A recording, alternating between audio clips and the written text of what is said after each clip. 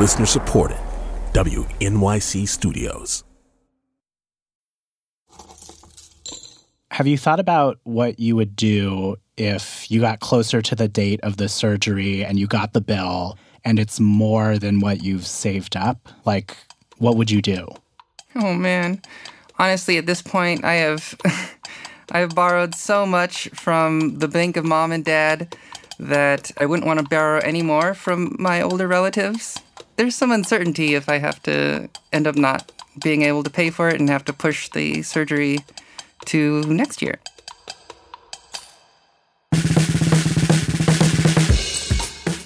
From WNYC Studios, this is Nancy. With your hosts Tobin Lowe and Kathy Tu.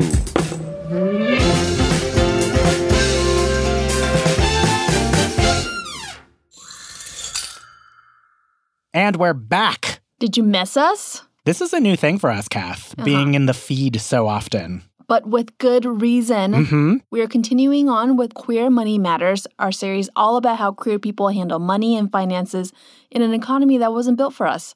Tobin, what's the topic of today's episode? Oh boy, this one is a doozy. Okay, what is it? Today, we are talking healthcare.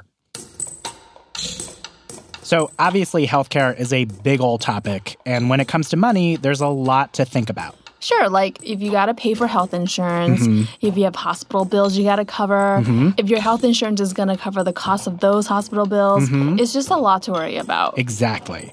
And the good news for queer folks is that the passage of the Affordable Care Act put in a bunch of protections against LGBTQ discrimination by insurance companies. And there's research that shows that there was an increase in healthcare access for some gay and bisexual folks after the Supreme Court legalized same-sex marriage.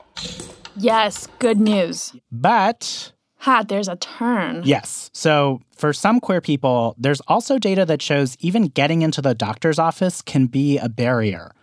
In a 2015 survey, 1/3 of transgender folks reported some kind of negative experience with a healthcare provider that related to them being trans. It's horrible, Tobin. Yeah. And to get some context on what that means in terms of money, I called up the folks behind that survey, the National Center for Transgender Equality, and spoke to their director of policy, Harper Jean Tobin. I guess the first thing I'll say is I love your last name. Well, thanks, Tobin. I think you have a great first name. Harper Jean says that discrimination from healthcare providers means trans folks often have to go out of their way to find doctors who have been trained to know how to care for trans patients, even on the most basic level. Trans people often have to travel an hour or more just to find a doctor they can see. That's a real hurdle if you live in a rural area. And more trouble finding a provider means you're even more likely to face high out-of-network costs or deductibles. And if you're a trans person who needs transition-related care or surgery, it can be really complicated to figure out where to go and how you'll pay for it. Now, Harper Jean says the good news is that with those ACA protections in place and the expansion of Medicaid in some states, more people have access to insurance than ever before. But not everyone. So many people that I know have had to drop out of school to deal with medical expenses, take out an extra mortgage. That's just wild that people have to go to those lengths. And just because you have insurance, it doesn't mean it won't be expensive. Every insurance policy is different, and it can be really complicated to figure out what's covered and what's not. Someone who's learned that lesson recently is Bryn Mosman. Yeah, I'm pretty much the stereotype transgender woman programmer. Bryn lives in Austin, Texas. She moved there last year for a job designing casino games. It's her first full-time job in a while, and she depleted her savings in the move. Is there something in your budget that you're worried about or struggle with in terms of money? I'm still kind of living paycheck to paycheck, but I mean, within the space of a few months, I should be out of that. Bryn is scheduled for bottom surgery in October, and she's figuring out right now how she's going to pay for it. The good news is she has insurance through her job, and she thinks it'll cover most of the costs of her surgery. But what exactly most means is still unclear. What they told me was 75% of eligible expenses after the deductible, $1,250. Wait, I'm confused. How does that actually break down? So first she has to pay her deductible. $1,250. And then after that, whatever's left, her insurance company pays 75% of eligible expenses. Okay, so what does that mean? How big will that bill be after the 75%? Well, Bryn can't get a clear answer. She won't actually know how much money she has to pay out of pocket until the insurance company decides if her surgery is medically necessary. That's 60 days before her scheduled surgery. And that makes her nervous. It's a snafu, really. Talking to you right now, it does feel like, oh, yeah, I should know this number. But in the last month, I've been variously on the phone with the insurance company and my provider, and it's like, it's not yet clear. Another concern that Bryn has is that even though she's cleared all the hurdles of finding a surgeon who knows how to do this procedure and also takes her insurance, that surgeon is in New York. So because of travel and lodging, she knows she's going to have to pay a bunch of money out of pocket regardless. So I don't get help with, for example, the Airbnb that I have to pay for 4 weeks. Another requirement is that I have someone like a friend or a family member taking care of me while I'm there for at least 3 weeks. Bryn doesn't know anyone in New York, so she's going to need to cover that person's travel costs as well. All told, she might end up being on the hook for thousands of dollars, which is a lot of money for her. And I wanted to know why all of this is so expensive. So I went to ask someone who does this for a living. 7th floor. I headed to the Upper East Side of Manhattan to the hospital where Bryn is getting her surgery in October, Mount Sinai. I'm Joshua Safer. I'm the executive director of the Center for Transgender Medicine and Surgery at Mount Sinai. Dr. Safer walked me through some of the price tags of various procedures, like top surgery, from single-digit thousands to 10,000. That's kind of a ballpark. Typical. To the more complicated stuff like bottom surgery. Talking 50, 75, 100,000. In other words, a lot of money. But when I asked Dr. Safer why the procedures were so expensive, he was like, they're not. Just to put things in perspective a little bit, a big heart surgery is going to be $50,000, $60,000, $70,000, and we're talking about a huge fraction of the population is going to require those big heart surgeries, and maybe even more than one if they live long enough. So as much as these sound like big numbers, in the great scheme of the healthcare equation, these are not very big numbers. Dr. Safer says that in his experience, when insurance companies start covering transition-related care, they aren't sweating the costs. But when it comes to deciding which parts of the procedures they'll cover, they don't have the expertise to understand everything that's involved.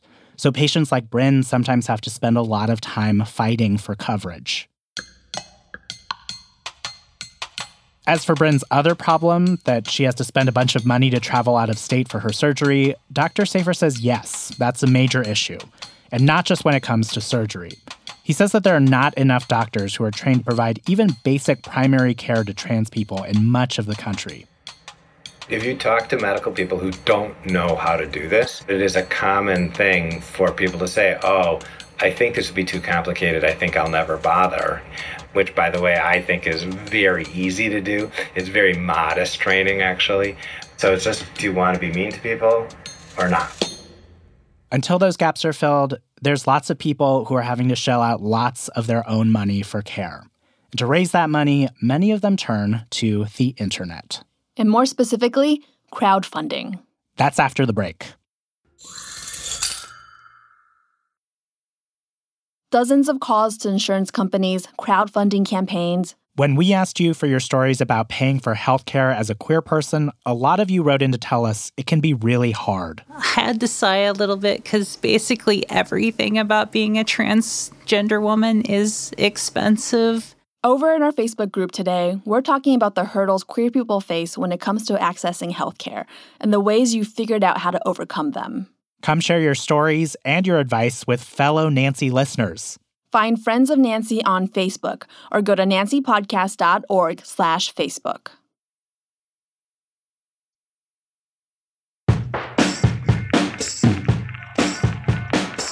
So we've been talking about healthcare, specifically for trans folks trying to figure out how they're going to get the care they need. If you're lucky enough to have insurance, maybe it covers most of your expenses.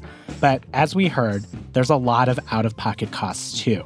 And if you don't have insurance, you're on your own. So how do you pay? Well, lots of people have turned to a certain solution, crowdfunding.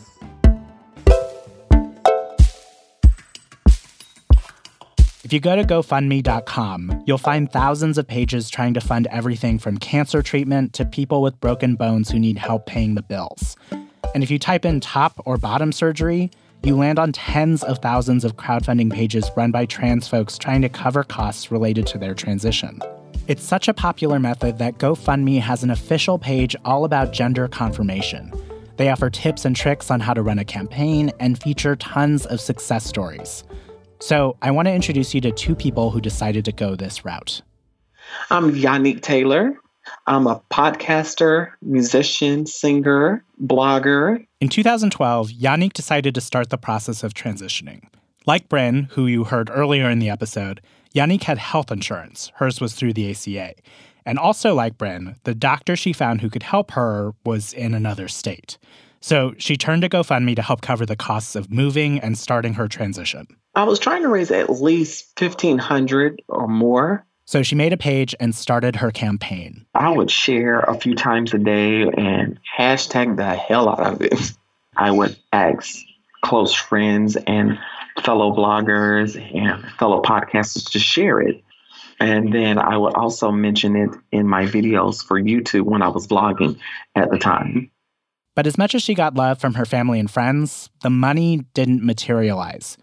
And she started looking around at other people's pages to see what she was doing wrong. I noticed that a lot of the white queer and trans people that were crowdfunding, they were getting more notice and getting more activity, more contributions, whereas those that were.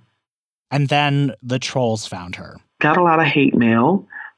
Plenty of times got told to get a job or to stop being lazy or that I'm wasting money, to not change my gender and things like that. Yannick's campaign was not successful. I made maybe a fourth of what I needed.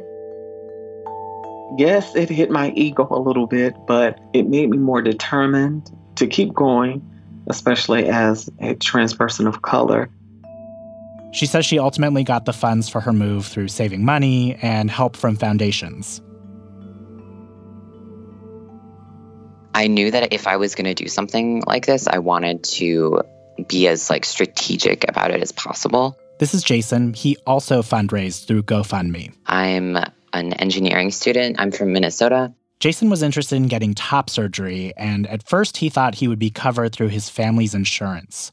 But when he came out to his parents about his gender identity, they did not take it well. They were very against me getting the surgery that I was getting. They were basically threatening to take me off of their insurance for the next year if I used it for the surgery. So Jason found himself in the same boat as a lot of trans folks. No health insurance and having to pay out of pocket. So I went with what my friend suggested, which was to do a GoFundMe. So I went to a surgeon who had an out-of-pocket cost for surgery of $5,900. And then besides that, I estimated that paying for a hotel or an Airbnb and Ubers or renting a car, something like that, would be about $600. And then about $100 in miscellaneous costs, mostly for prescriptions to cover pain medications after surgery. So that came to $6,600. Jason had friends edit what he wrote for his page. One thing that a friend recommended to me was to have pictures in it with friends, not just pictures of me, so that I would look more relatable. I thought that was a very funny but insightful thing to say. But he says there were aspects of the experience that made him uncomfortable. At the very beginning, that's the main picture on there is a side-by-side of me when I was really little versus me right now. I knew that that's a really crowd-pleasing kind of thing, seeing the before and after when I was young and really feminine, and then me right now where I'm looking more like a guy, really masculine. I knew that people like to see that kind of before and after picture. It felt really weird because I knew I was only doing it because all the pictures of trans people on Instagram that are trending are before and after pictures. I know that it sells. I'm sure that my race did play a role in how well I did in my GoFundMe. A lot of the people I know who would be potential donors are also upper middle class and also white. So if they saw my GoFundMe and saw what I look like, maybe they're gonna relate to me more. In the end, Jason got the money he needed. I exceeded my goal by almost $1,000. It was far, far more successful than I anticipated.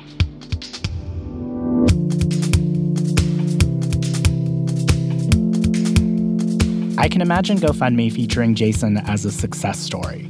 But the thing is, it doesn't really feel like a success to me. Jason wouldn't have needed to sell his story if his family just let him use their insurance to pay for the surgery. Bryn and Yannick wouldn't have those out-of-pocket costs if there were doctors closer who could perform their procedures.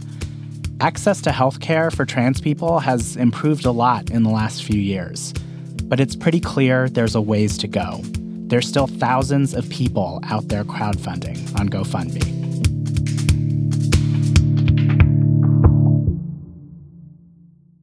Now we want to hear your stories. If you had trouble affording the healthcare you need because of your identity, how much did you have to save to pay for it? Head to nancypodcast.org/money and let us know. Speaking of saving, next time on the show... I got this guy who was advising me like I was some Jersey dad with an insurance sales job. And well-intended, but I thought this doesn't work. And I don't know if I was out enough to even say, by the way, I'm gay, and by the way, none of those things you're talking about are probably going to happen for me. We're talking about retirement. It's the final financial milestone in our series, and because of everything we've talked about so far, it's just harder for queer people to save what they need. No one wants to be poor when they get old. So even if you're young and think retirement is super far away, you should definitely give it a listen. Ooh, really going for the fear factor there, Kath. Whatever it takes, Tobin. That's next time on Nancy's Queer Money Matters.